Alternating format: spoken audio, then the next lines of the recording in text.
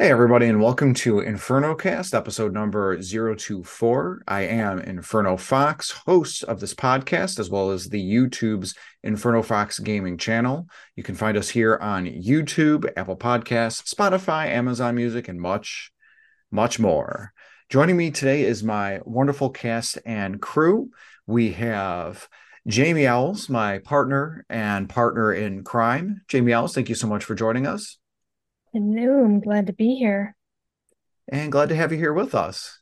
Next up, we have Storm Rose Sky of the Twitch and YouTube channels of Storm Rose Sky. Storm, thank you so much for joining us. Thank you for having me. It's a pleasure to be here this evening.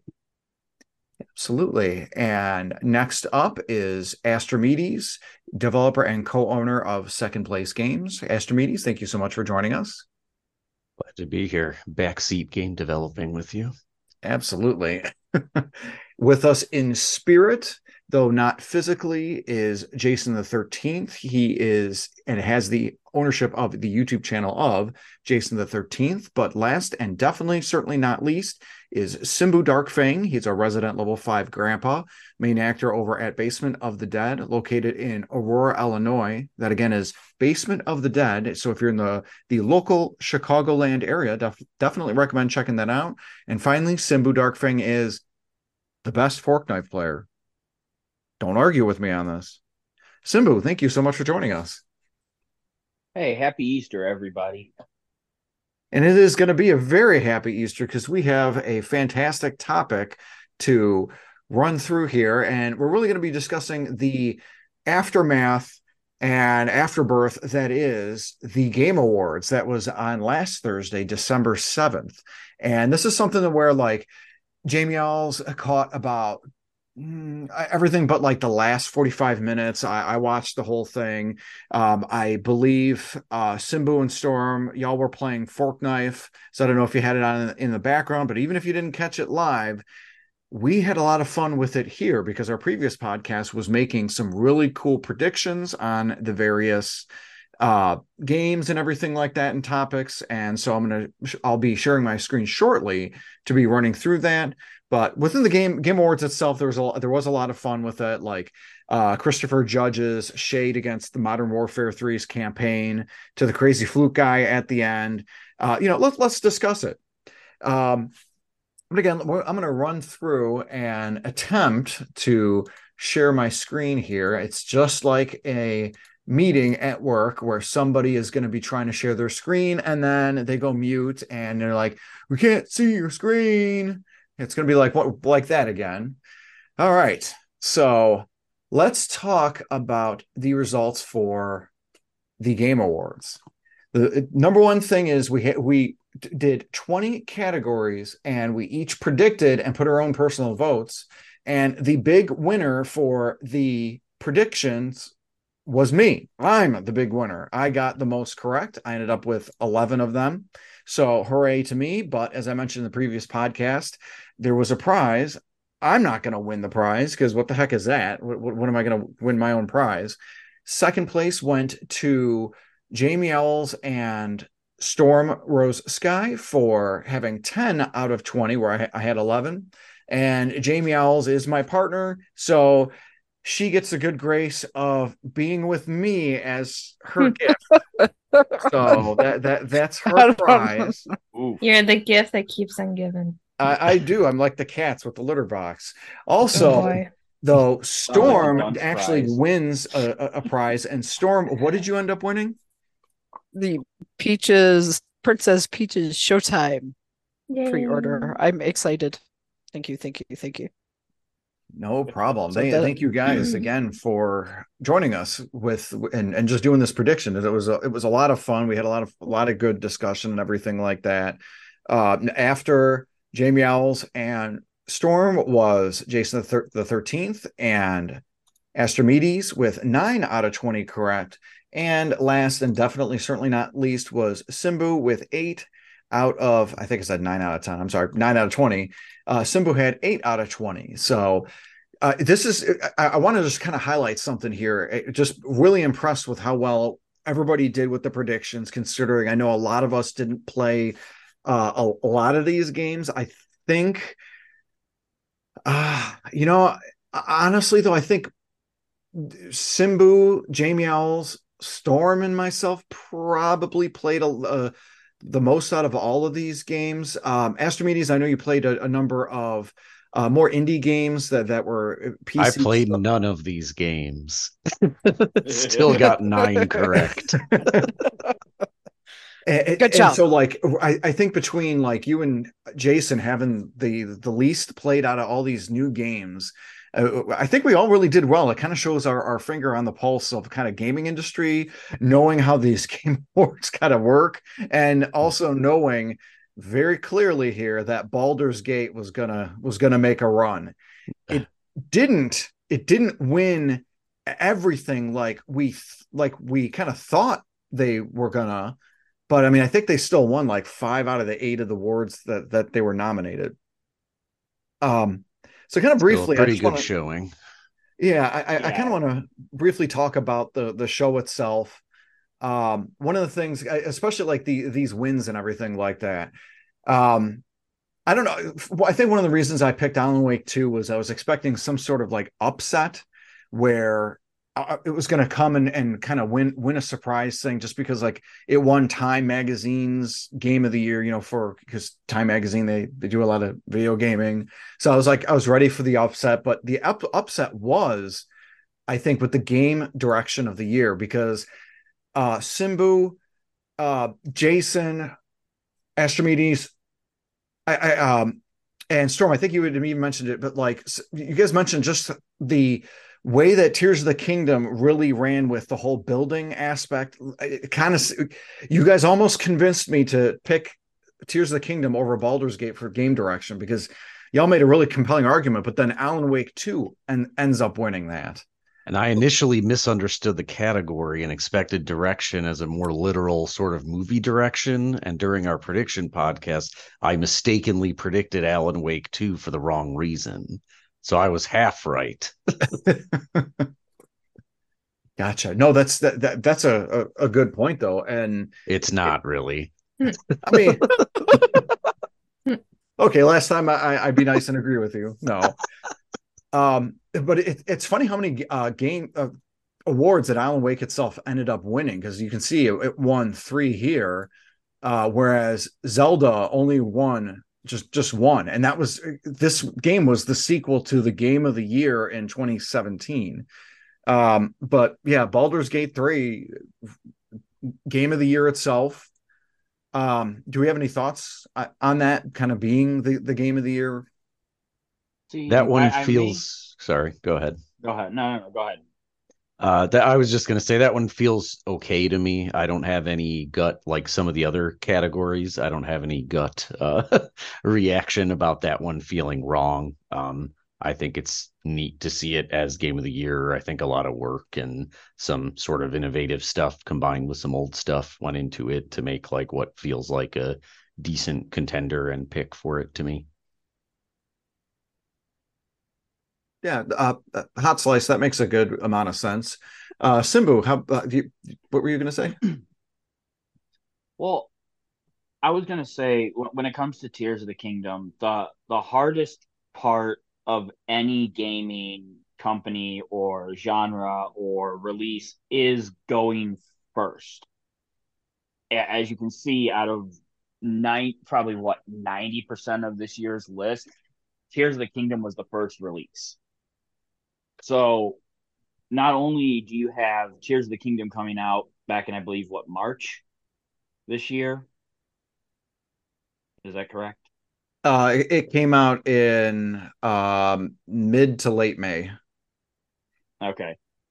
So in and of itself, I mean, you still look along the lines, and of course, a lot of these, games are, currently in development and in their post-stage development processes.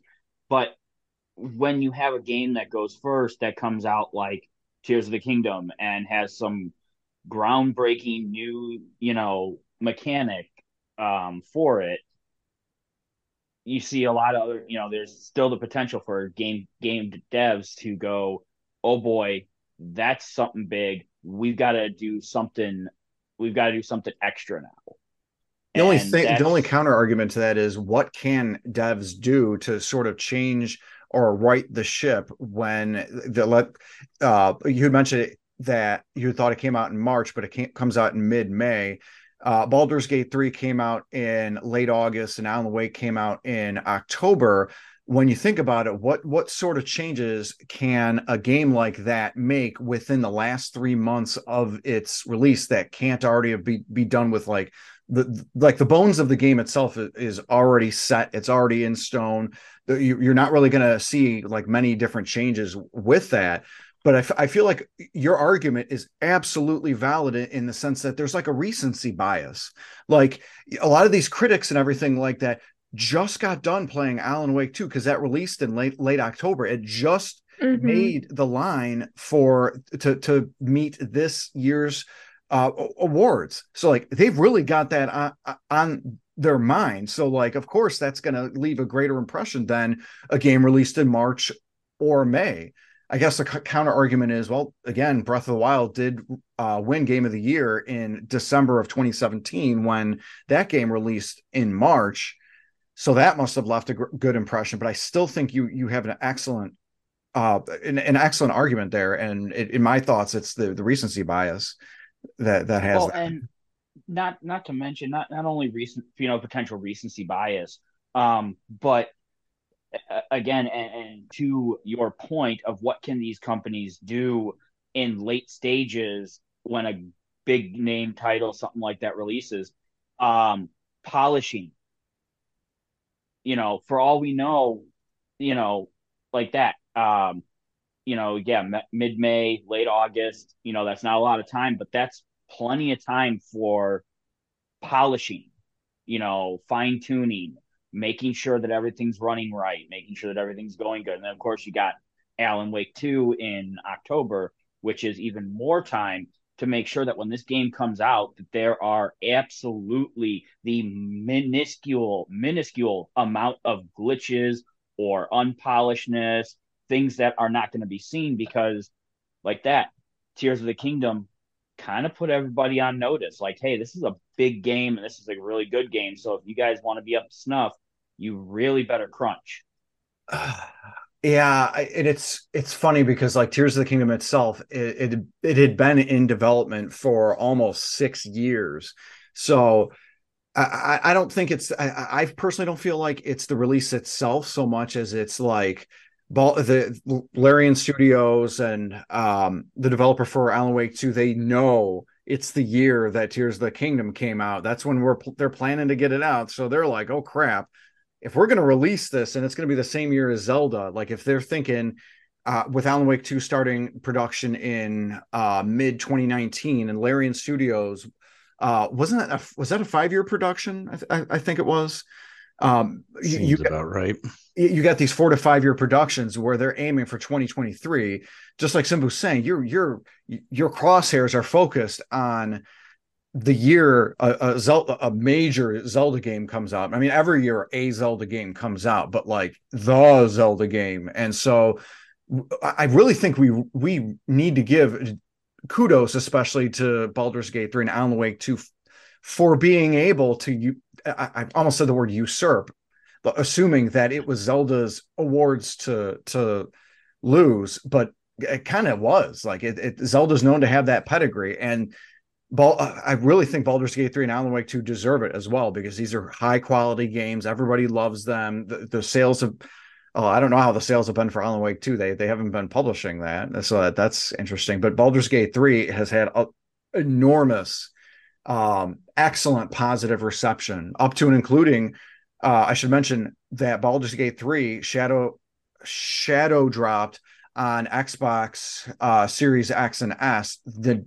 evening after, or I guess right after the Game Awards. So it was a real treat for Xbox users to be able to finally play Baldur's Gate 3. Were there any surprises that like any games that won that kind of surprised you? I know Astromedes, you'd mentioned that there were other things that kind of caught your eye on that. Yeah, well, in particular, So to be fair, full disclosure, I've not actually played Alan Wake 2, but in the interim, particularly since our last podcast with predictions, I've actually sort of looked a lot into it. I've read some articles on it, watched some gameplay, heard some other podcasts talk a bit more about it. Um, and that make the more I learn about it, the more kind of surprising it is to know that it actually won the best direction category, only because it sounds like the game is actually very light on mechanics, particularly innovative mechanics to me. To me, my takeaway from, and I'm really not trying to even disparage the game, but really say that I think its strengths, or I'm sorry, is it so it won direction.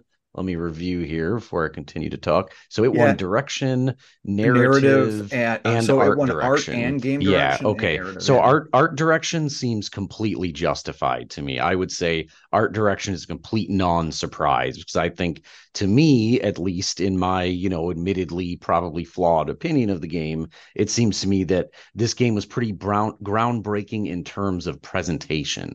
I think the presentation seems pretty spectacular. The way they mix directed kind of like live video stuff with the gameplay. It's like very kind of like unique time to be doing that kind of thing where it no longer looks like, Sewer Shark on Sega CD, full motion video, interstitials where it's a jarring break from the gameplay and then a jump back to the gameplay where now it's pretty seamless. A lot of the like nearly seamless. A lot of the examples I saw, I think it's pretty neat to see that occurring. So I would say in terms of art direction, seems very well deserved and appropriate to me. But in terms of both narrative and gameplay direction, which is supposed to be my take from reading the description of the category, is that was really supposed to be kind of like innovative or new and impressive sort of like gameplay features. And to me, from everything I saw in Alan Wake's actual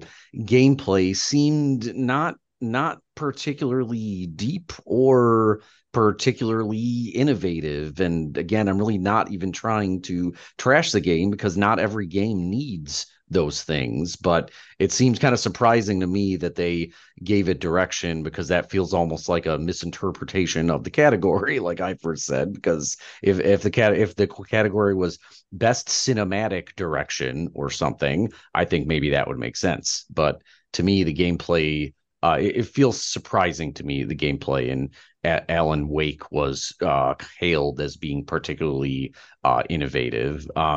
J Mel's, you actually played it, didn't you? How off base do you think I am? No, you're really accurate in everything you said. To be honest, I haven't even finished the game because I was kind of at a part where I'm really stuck, so I need to take a break. But you're very spot on with everything that you were mentioning. So one of the things that made me think of that, Astromedes, because you make an excellent point. I, I kind of remembered some of the conjecture with like Oscars and stuff like that is like whoever wins the best director, that's kind of like the silver medal prize for the best picture thing. I'm wondering if with how Jeff Keighley is with wanting to make this a love letter to Hollywood or marrying Hollywood with video games, if that's kind of how he sells it to the critics and everything like that, that actually make the votes towards the game. And so like Alan Wake 2 would be like the silver medal winner to compared to, freaking Baldur's Gate 3. Yeah, I mean, under that interpretation, it 100% makes perfect sense. Yeah, because it did feel like to me that was the other like big contender for game of the year. So one of the things kind of on that Hollywood slant during the presentation itself, we had actors like Anthony Mackie going in there with like he had a 5 minute intro and he's literally joking around and like talking to like singly to little hecklers shouting at him during the whole thing where the time that he's trying to present his award it's like 5 to 7 minutes. And then you got the whole Hideo Kojima with Jordan Peele. That was like a 6 to 8 minute segment. And then you got Matthew McConaughey and his all right for like 3 to 4 minutes and everything like that. And then the other side of that is you got 13 individuals actually accepting awards on stage. 13. There's 35 categories, but 13 actual like people accepting awards on stage and them being limited to a hard 30 seconds. And where if they eclipse that 30-second mark, you get the band playing them off. If they hit 20 seconds, there's a little sign that faces them that says, please wrap it up. And it's a thing where it was quite telling. I saw somebody on YouTube talk about how you got Eiji Aonuma, one of the producer for Zelda Tears of the Kingdom, where he's being told, wrap it up. You've got the director and producer for Baldur's Gate 3, the game of the year award, giving his speech, being told, please wrap it up. And it's like, I feel like it's a disrespect to the developers accepting awards, especially when there's about a third of the individuals actually accepting awards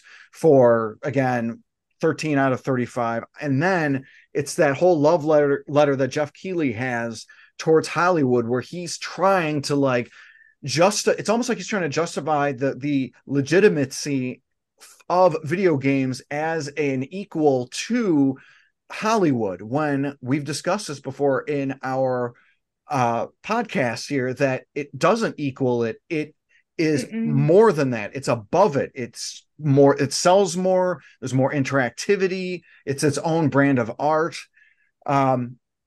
Kind of getting into that, and Storm, I'm going to kind of call on you for this. I also want to get your thought on whether or not you think that whole 30 seconds per thing is fair, as well as this whole Hollywood mentality to the Game Awards themselves. Because I know there's a bit of an art slant with that too. Storm, what are your thoughts?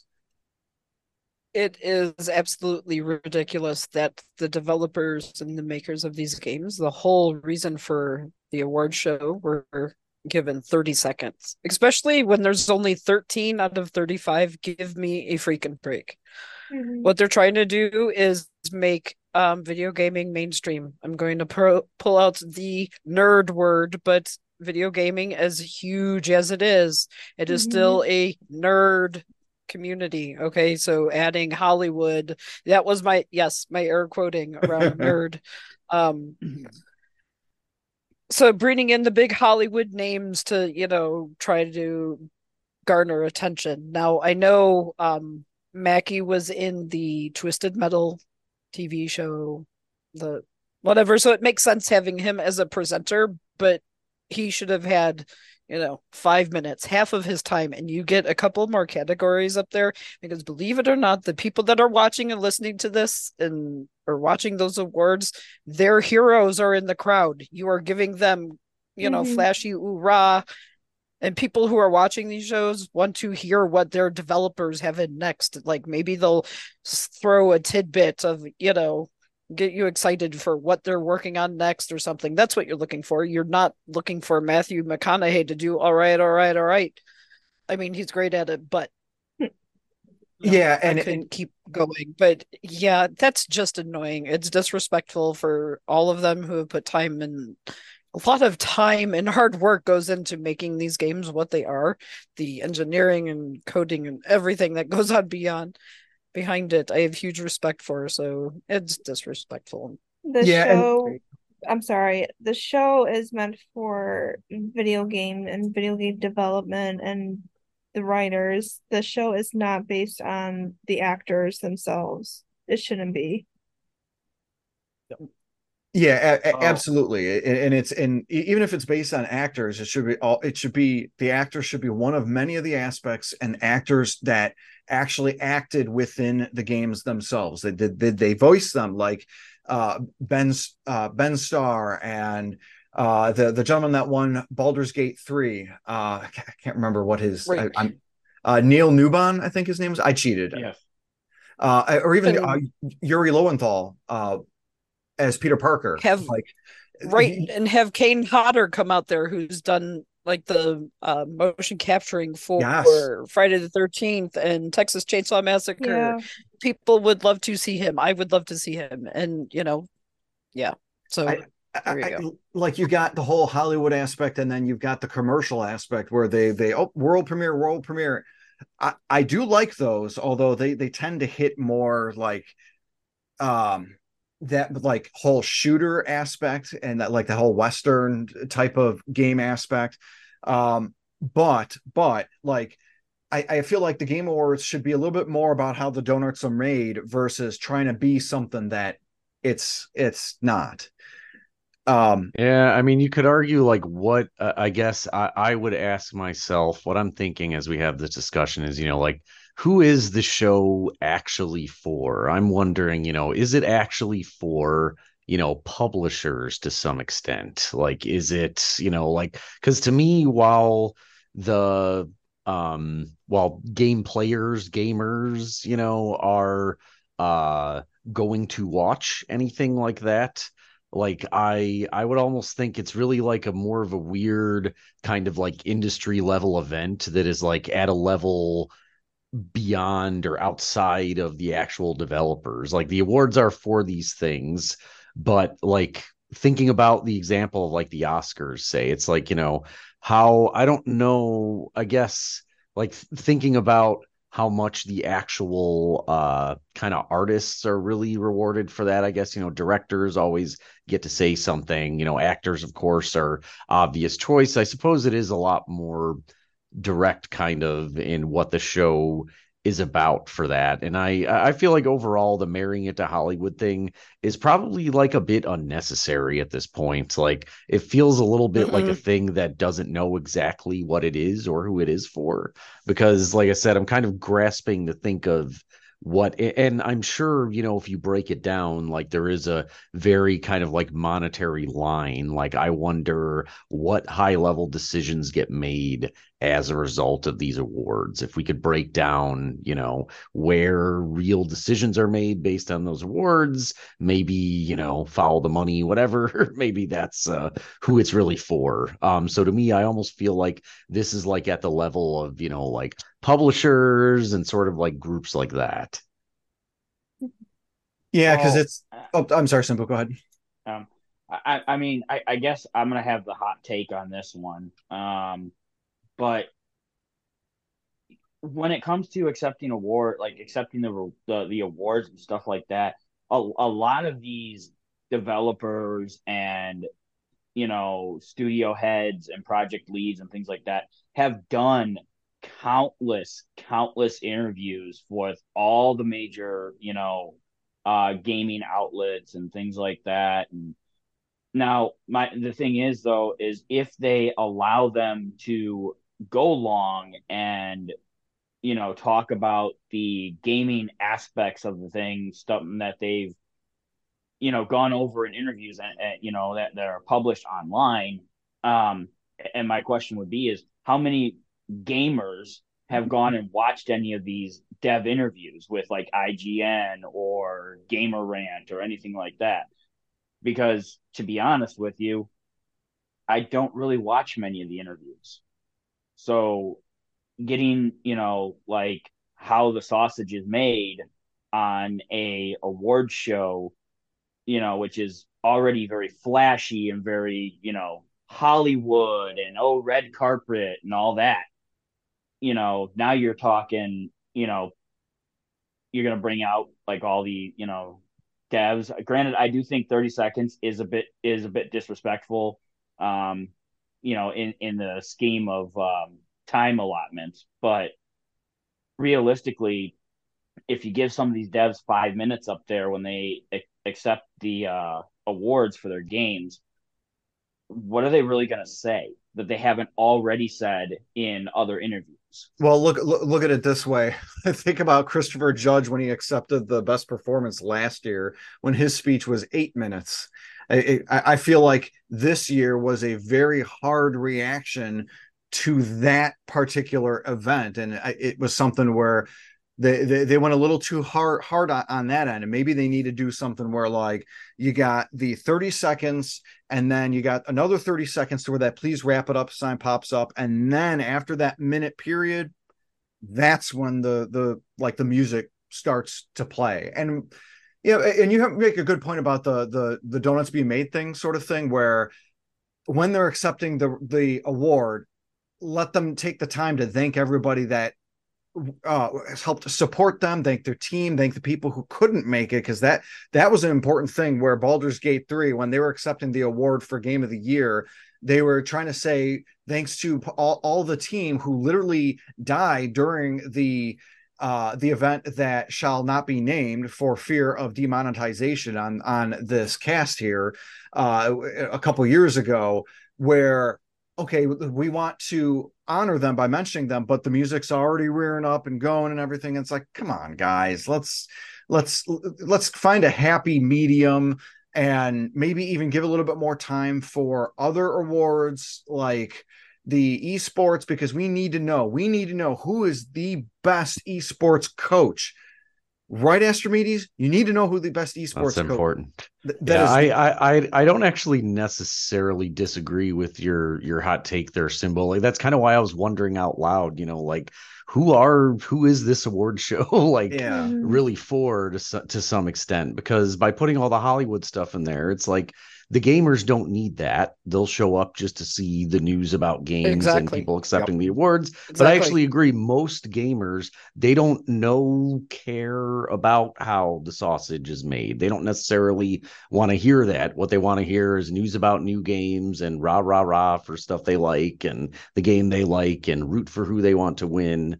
And I mean, like and there are other outlets like for in-depth discussions about technical aspects of game development. There's like game developers conferences. There's many of those, 2 hour long talks you can find for free, many of them, if you really do care about how the narrative structure works in Baldur's Gate to a very deep level. That information sort of is out there. This is an award show. We don't necessarily need to get into the details there. And I mean, to some extent, devs might even be uncomfortable in that sort of environment. Half the time there's Yep. documentaries that are filmed about the making of for a lot of these games anyway. Books are written, everything like that. So if you're interested, unless the big caveat is Nintendo and Nintendo games, that's the big caveat. There usually isn't anything about how those are made.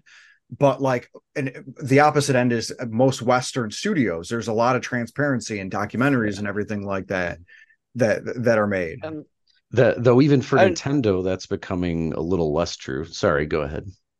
No, it's okay. I just want to, add that when I first said anything, it is that I don't think that they should get up there and be able to have endless time and tell the story of how anything is made. I don't know how I made that come across. No, that I think that was me. My apologies. That was just a random, offshoot, I think. Okay, because while the developers there, it's silly to have a lot of them have 30 seconds of time. That's just amazing. And to add Hollywood, it feels cheesy to an industry that is already bigger than Hollywood. It's kind of like you're going to go that.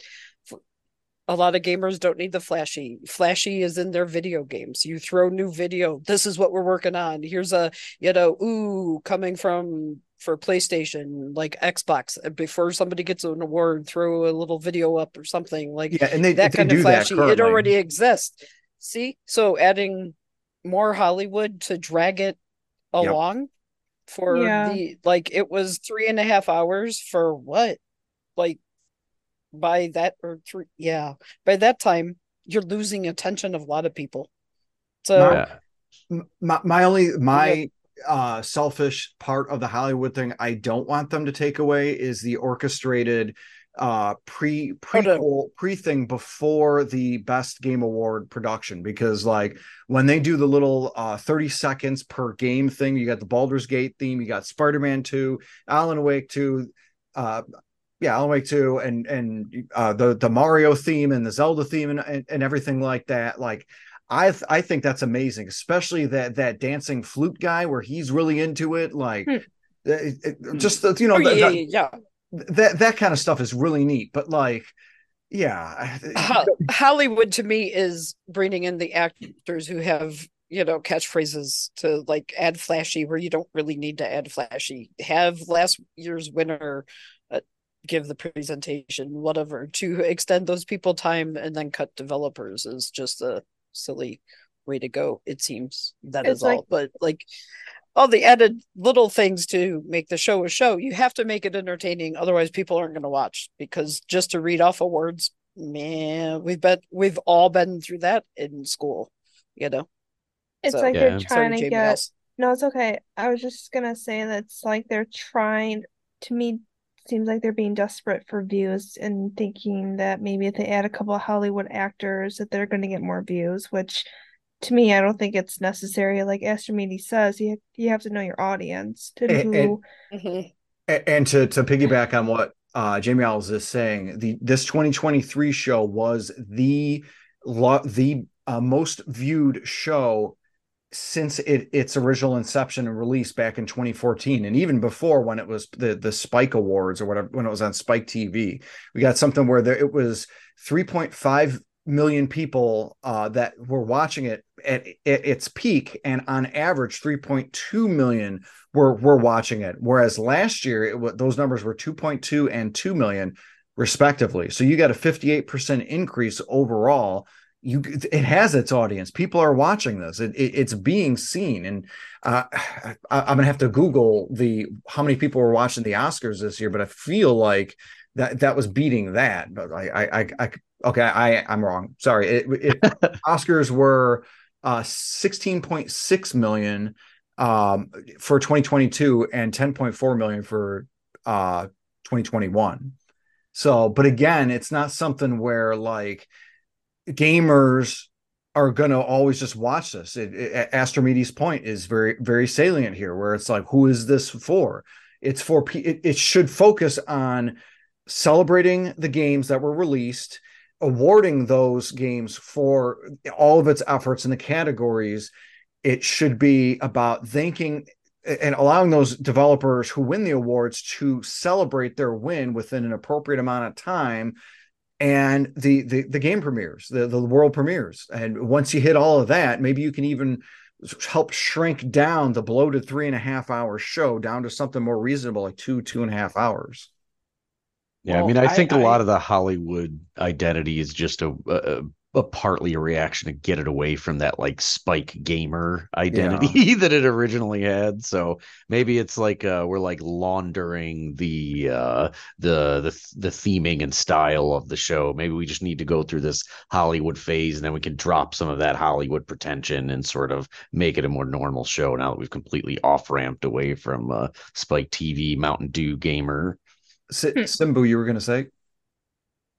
The only reason why I'm, I think that they a big part of the reason why they bring on some of these big names is because like that Matthew McConaughey has a big role in an upcoming game.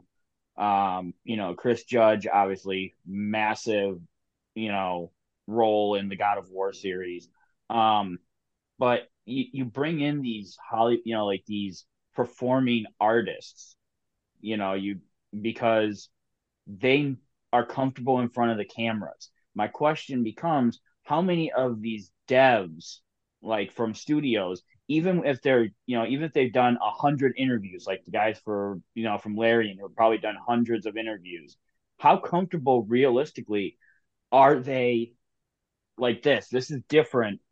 Us being on a podcast, like if I'm the head of Larian Studios giving an interview on a podcast format from a Skype call or a Zoom call versus standing in front of hundreds of people and then having to put on a show, somebody like me who comes from performance background.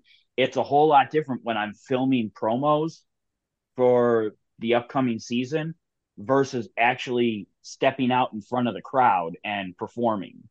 So some people they can have a lot to say right now, but you put them on a stage in front of a crowd and they got to perform,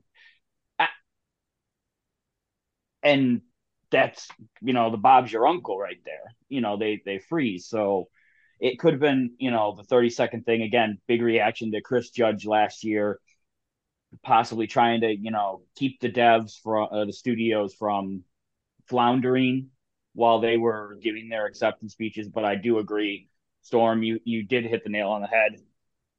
30 seconds is a disgrace, especially for Larian, for the people that they lost due to the last couple years. Mm. They should have, the Jeff Keighley should have known, hey, if they win, they're going to want to talk about them. We should give them a few extra moments, to, and if they want to put a little musical score, like a little musical score under their, hey, these people, we lost these people, that's fine, but it shouldn't be the wrap up music.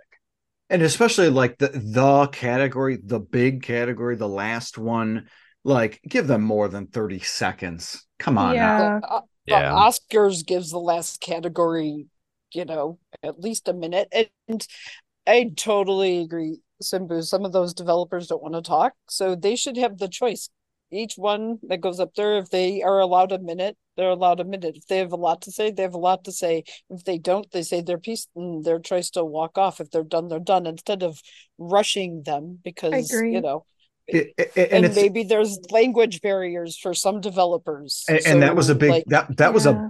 big thing where there were Japanese individuals accepting awards where they're giving their speech, and the person who's translating it is starting to get cut off by the music. I mean, Oh come yeah, on that now. happened. that's Yeah. ignorant That's is obnoxious. Yeah. that's so ignorant. So Yeah. like I was getting I was getting a little bit pissed at that. Like just let the guy give the translation over to present the thing. And it's like Right. and it's interesting because there were previous winners from like previous like last year's categories that did present some awards. So it was nice where you had like developers and workers in the industry do that. So you can mix it up like that's totally cool. But if and there was what was his name, Jeremy Liu, I think he was the Shang Li and the Seven Rings. He was also another Hollywood actor that presented it. To Simbu's point, that I guess that makes sense because he's another voice in another video game coming up. So I mean, there's some connection, but it's like you don't always have to have the big names and everything like that. So just My kind of gripe is just their time. Their time. I'm sorry no to no. talk on top of you, but my biggest complaint would be the time that those stars were given versus the people that you're there to celebrate. They should have at least been given a minute to say what they want to say and to get it out without being rushed. And maybe the presenters don't get 8 minutes to present an award. That's kind of a little. I don't. I don't think even the Oscars go that long. I'm trying to think of something that they might be longer as a in memoriam video when they played those of the actors who died or something, or that's when it becomes long, but not a whole skit before an award. Exactly. And one of the nice things though is like, yeah, it gets to be a bit Hollywood, but like the premieres themselves are pretty cool because you get a good idea on stuff that comes out. For me, I kind of want to touch base on like what has been announced that might have caught everybody's eye. It was tougher for me because Nintendo is almost to totally non-existent on these and has been since Sephiroth was announced in I think 2020 or 2019 or 2020 as a DLC for Smash Brothers. Before I lost my darn mind on that, I can't think of the last time that a big Nintendo thing was announced. But even with that said, so like no Nintendo stuff.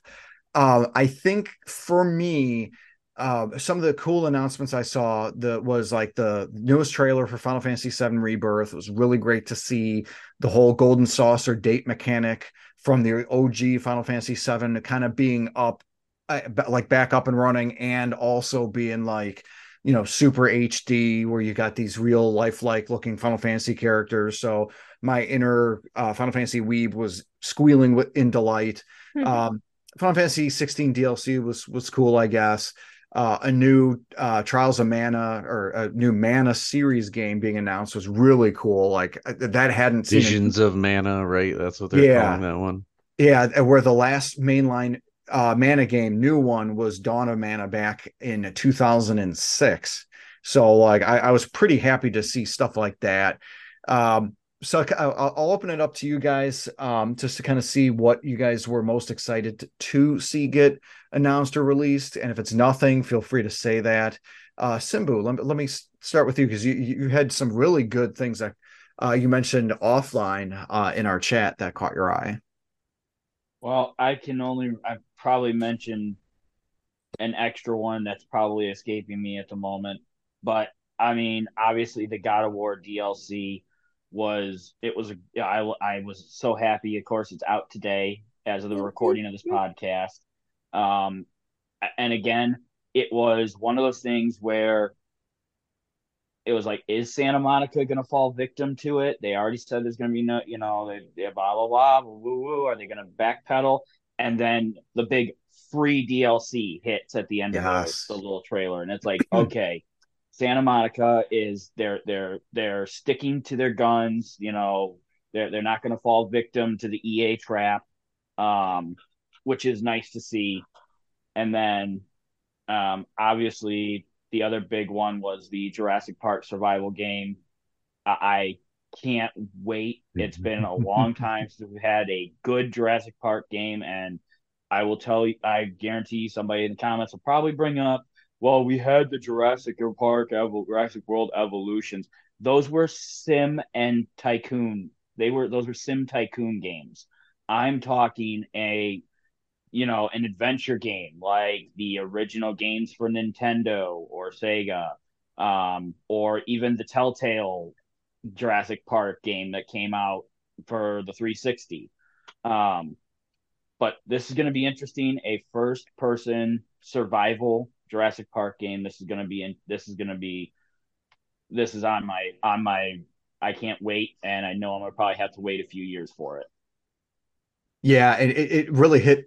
It really hit and struck a chord for a lot of us old people who saw the first Jurassic Park movie either in theaters or when it first came out, because there were a bunch of great nods to that original movie. I mean, almost beat for beat, and it looks beautiful. The game looks phenomenal, and if some way it can marry the whole adventure aspect, and even has a little bit of like horror thrown in there to really get like the heart pumping, like it sounds like that would be so exciting.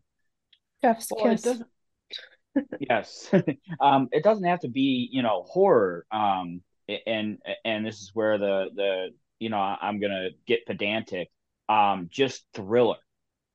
We No, don't need the that's a horror good distinction. You get that thriller survival aspect. Like you don't because have to the see the horror is gore or like, anything, but like if you have right. that thriller sort of sense of like, if you have that sort of sense of dread, you've done your game. You've done your horror thriller, what have you, game right. So I absolutely agree with you there. Jamie Owls, I'm sorry, you were gonna say? Oh no, I was just mentioning about the Jurassic Park game that is Chef's Kiss, like a perfect survival game. So yeah. Oh, any other games that caught your eye, Jamie Owls? There was a couple. What Simbu mentioned was the Jurassic Park. Even though I'm not big into dinosaurs, but that game really caught my eye, and of course I enjoyed the first movie um back when I saw it as a kid. There's a couple of games that caught my eye when seeing the reviews. Banishers Ghost of New Eden, which comes out in February, and another game called, it looks like it was a remake. It's the Brothers, A Tale of Two Sons that caught my eye. So those are really the two that caught my attention, then got me interested in wanting to play. Excellent. Nice. Yeah. They're definitely really interesting looking games. Storm, how about you? Would any of the games catch your eye at all that were announced?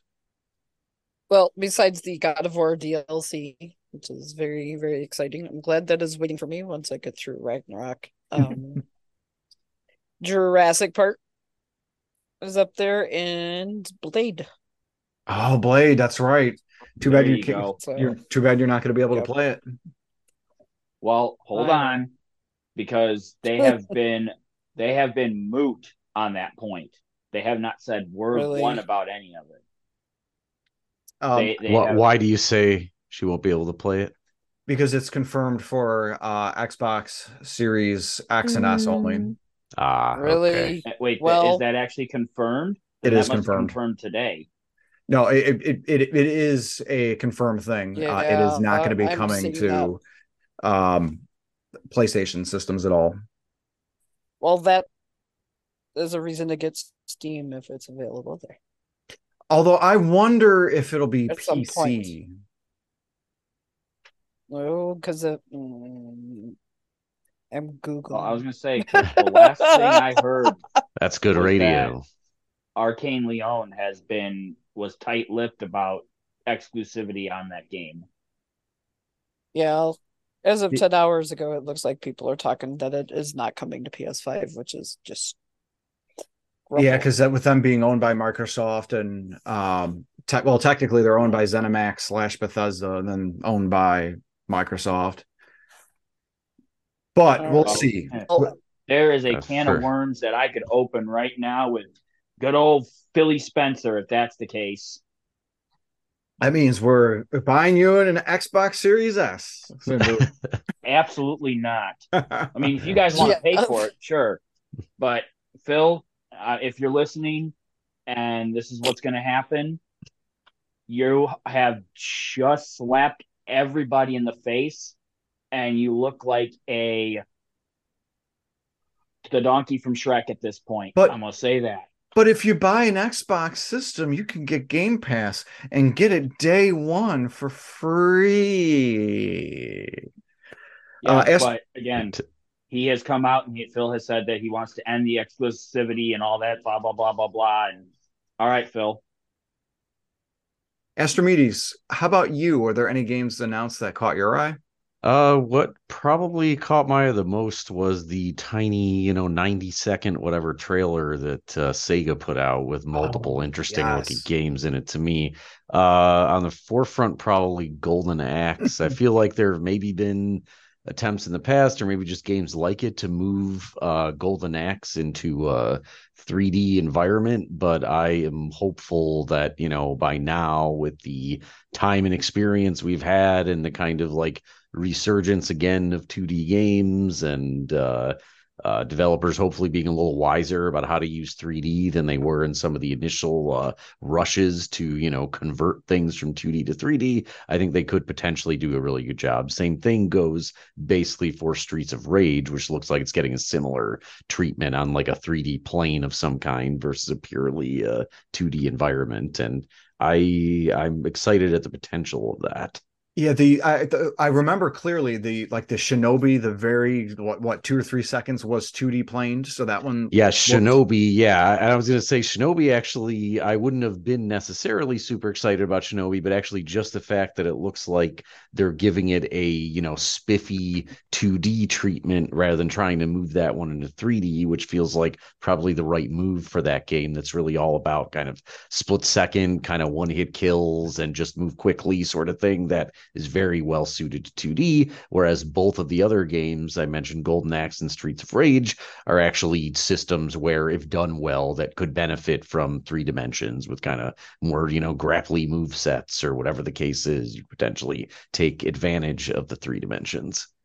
Yeah, definitely. It's funny you mentioned that. I'm like, how the heck did I forget that? Because that was like near top of my list beforehand. Just with me and my whole Nintendo fanboy reviews of Sega Genesis video game Right. series that got me into it. I'm like, seeing that. Jamie Owls will tell you that like I was stupid excited when I saw that. I thought it was going to be a Dreamcast mini reveal because that had been hinted at for like the longest time. Mhm.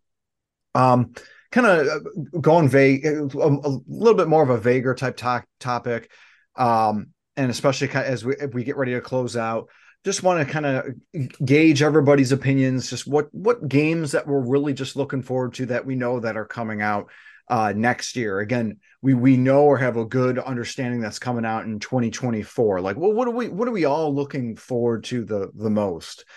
Storm, I'm going to start off with you. Like, for games that you know that's coming next year, again, doesn't have to be announced on the Game Awards. Like, what are you looking forward to? What's got your eye? The Princess Peach Showdown, and Donkey Kong versus Mario. Those two I'm looking forward to the most right now. Nice, good choices. Yeah. It looked like and getting through my video games that I bought. Mhm. So there you go. Just getting through that catalog a little bit, but yeah, right now that is what is on my radar, and the Jurassic Park I have to add. So there you go. Simbo, how about you? What are you looking forward to coming out next year? Well, I'm don't I was Jurassic Park announced for next year? Was it slated for next year, or was that just a first look kind of thing? But they're still far off in production Good question. I don't because I don't most of that know. trailer looked cinematic versus gameplay. Oh, Google. Yeah, um, that's a good question. but while we're discussing, because if that is slated for next year, then obviously I am definitely on board with excited for that. Um, Obviously, Star Wars Outlaws is been slated for next year sometime. We don't have a release date. That could always be pushed. And if it does get pushed, I hope it's pushed because then it gives more time for polishing. Um, Storm, I'm shocked that I'm going to say this before you. And oh my Hmm. God, you killed Kenny Oh. because that is slated for next year. We don't have an Oh, official yeah. release date yet, but that is slated for next year. And I think that's a quarter 2 release, I believe, is what they're eyeballing. But of course, that could change. Um, not really for the most part, not a lot that has been confirmed, and the only thing that really has a release date as of this recording is Helldivers 2. I mean, it looks fantastic from the trailer from the VGAs. Again, it's one of those games I'm hemming and hawing over, but you know, I probably will end up picking it up because it's a game my old gaming crew is interested in playing, so I might pick that up because big reason I got Dead Island 2 was to go play with them again after many, many moons of not, you know, talking to them. But other than that, yeah, I really don't have much in the way of excitement for stuff that, you know, as far as hard release dates. Yeah, I am also kind of interested in Helldivers too. I played a fair bit of the first one, and I'm curious to see after seeing some of the, trailers, whatever, some of the random videos I've seen of what they're showing us about what they're doing with the second one. I'm curious to see what they do with it because the first one felt like it had a lot of options and theoretically it really could benefit from a more kind of fully realized 3D plane and more direct sort of boots on the ground control of your character, but that also potentially opens up a lot of space for it to not feel as good, like my reaction to Risk of Rain 2, where they made it more 3D and everything, and I sort of didn't like it. Since I'm blabbering Well, now, I'll mention the others. Sorry, go ahead, Simbu. Do you have something to oh, say about that? I just yeah about Helldivers 2. Honestly, I think that this is just gonna be more positive for it for the type of game that it is. Being the first one was like an XCOM style, so usually when it comes into those high firefight, high intensity, high action games, if you bring that camera in, and this one's gonna be the Doom Cannon, you know, Hmm. camera. I mean, I feel that it's really going to benefit and really, intensify the entire game. Yeah, it has a ton of potential, but you open up a whole lot more kind of like work, obviously, when you're doing that. Now it's like there's all like the feel of the individual guns, something that's a lot kind of simpler decisions to make when you're zoomed, this far out, basically an overhead view, like the original game one was. You don't have to worry too much about how each gun feels versus it's a very big thing when you can see first person particularly, but even like an over the shoulder third person. There's all sorts of little additional concerns. Basically, it's like there's more places to shoot yourself in the foot, the more granular your presentation is, essentially. There's more little Yeah. things that could not feel quite right and whatever. But I agree with you. The game is very much could benefit from like that sort of increased resolution and control. It's just a matter of, how well they'll execute. And not to mention the haptics of the PS5 controller. Yeah. So that's gonna play a huge part in the design for that, as you said, the gun feels. Yeah, yep. Other than that, ones I'm looking forward to are Hades 2, I believe is supposed to be 2024. Which it's probably enough said about Hades. First Hades was pretty great. Curious to see what they do with the second one. And then Streets of Rogue 2, sort of a deep cut here. First game, Streets of Rogue, came out many years ago at this point, probably, I don't know, I'd probably guess maybe 8 years ago or something, maybe a little more than that. So Streets of Rogue, sort of like a top-down 2D. It's almost like a combination of like a GTA sort of thing, with almost a more like Roblox like sort of, you're a guy who's running around.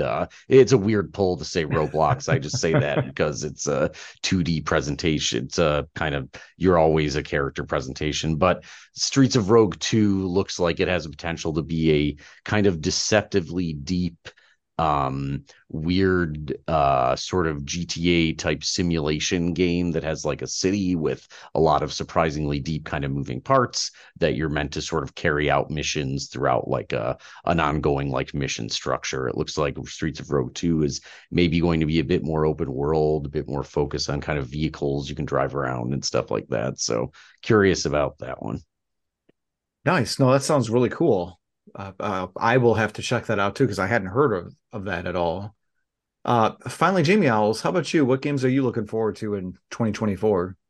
Number one for me is the Tomb Raider remastered of the first three original games that comes out in February 14th, which ironically is Lara Croft's birthday.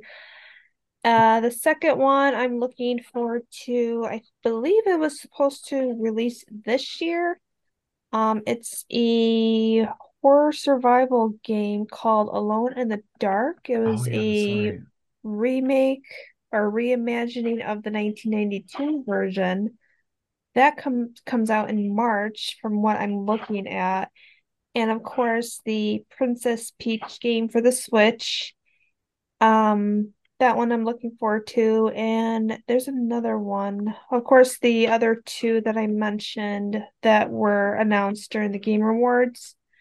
And the other game, I don't think it's going to be released next year, or they just mentioned it in the Game Awards. It's that new DQ game. They were the makers for the Death Stranding. I'm kind of curious of what that's going to Oh, be. is that OD? Oh, The yeah, Hideo Kojima Bojazz? yeah. What did I say? DQ. I'm sorry. Oh Yeah. man, Someone wants Jamie Dairy Owls Queen. wants the Dairy Queen game. I Yeah. Hey, I'm always open to trying something new. So I watched um Inferno Fox play those. But yeah, so those are the games I'm looking forward to. Tomb Raider's number one, honestly. Excellent. Nice. And finally, as for me, you can catch what games that I'm looking forward to on my future video games I'm looking forward to playing coming out in 2024, probably in a couple weeks. I'm going to be releasing that in a little bit, but I want to go ahead and wrap things up here and just say a big thank you to everybody on the team here, the cast and the crew. We always have a lot of fun having our discussion, and today was no exception. Talking about the aftermath and afterbirth that is the 2023 Game Awards. And of course, I'd like to thank first my partner and partner in crime, Jamie Owls. Jamie Owls, thank you so much for joining us. Oh, it's a pleasure to be here. Thank you. Storm Rose Sky of YouTube and Twitch channels of Storm Rose Sky. Storm, have you thought about live streaming any of your gameplay on PS5? Because you can do it like directly to Twitch or YouTube. That's what I was playing with my YouTube channel. It's really easy. I have played with it on my for Twitch. I have streamed a couple of times, not a whole lot. I need to do a lot more because it is super simple compared to having to stream with the Switch and connecting the Switch to the computer and then using OBS and whatnot, and at least I don't have to use OBS through that. And OBS is just a computer hog, and it slows everything down. Anyway, but yes, I have used it. I need to play around with the YouTube function because I think it would, if you can directly stream to YouTube from it, I'll check into that too. Nice. Yeah, that's what I was doing the other day on my own like personal channel just to try and get it down before I actually start to put it on Inferno Fox Gaming on YouTube. One of the things that I need to do is make sure to plug in the headphones and microphone to the controller. Otherwise, what I noticed is doing Fork Knife Festival, I hear the Yep. click Yeah. constant clicking of all the Yes. the Yes. buttons and everything, and it's like, okay, that's not going to sound good for people, the viewer, the one viewer who will watch my live stream. So I have to think of the viewer. If that's the case, then it'll be just like, they'll be just like they're playing the game with you, because that's what we hear too. I Yep. want the ASMR of all those button presses. I can't fall asleep unless someone is tapping soothingly on a controller. Well, then you will I do hear. want to say one thing real quick. If you check out Storm Rose while she's live streaming, make sure BOT is nowhere in your name. You will get insta banned. Yep. Yep. Yes, you will. Exactly. Next up, of course, I just again thanking Astromedes, aka Hot Slice, developer and co-owner of Second Place Games. Astromedes, thank you again for joining us. Thanks for having me. And that name people gave me is Top Slice, not Hot Slice. I like mine better. Flop ice. Exactly. And last but not least, we have our level 5 grandpa, primary actor or main actor at Basement of the Dead, located in Aurora, Illinois. Simbu, the Simbu Darkfang, aka the best player at Fork Knife. Don't challenge me on this. Simbu, thank you so much for joining us. I'm going to challenge you on that. That is not me. But happy 4th of July, everybody. And thank you so much for joining our wonderful audience, and have a great day.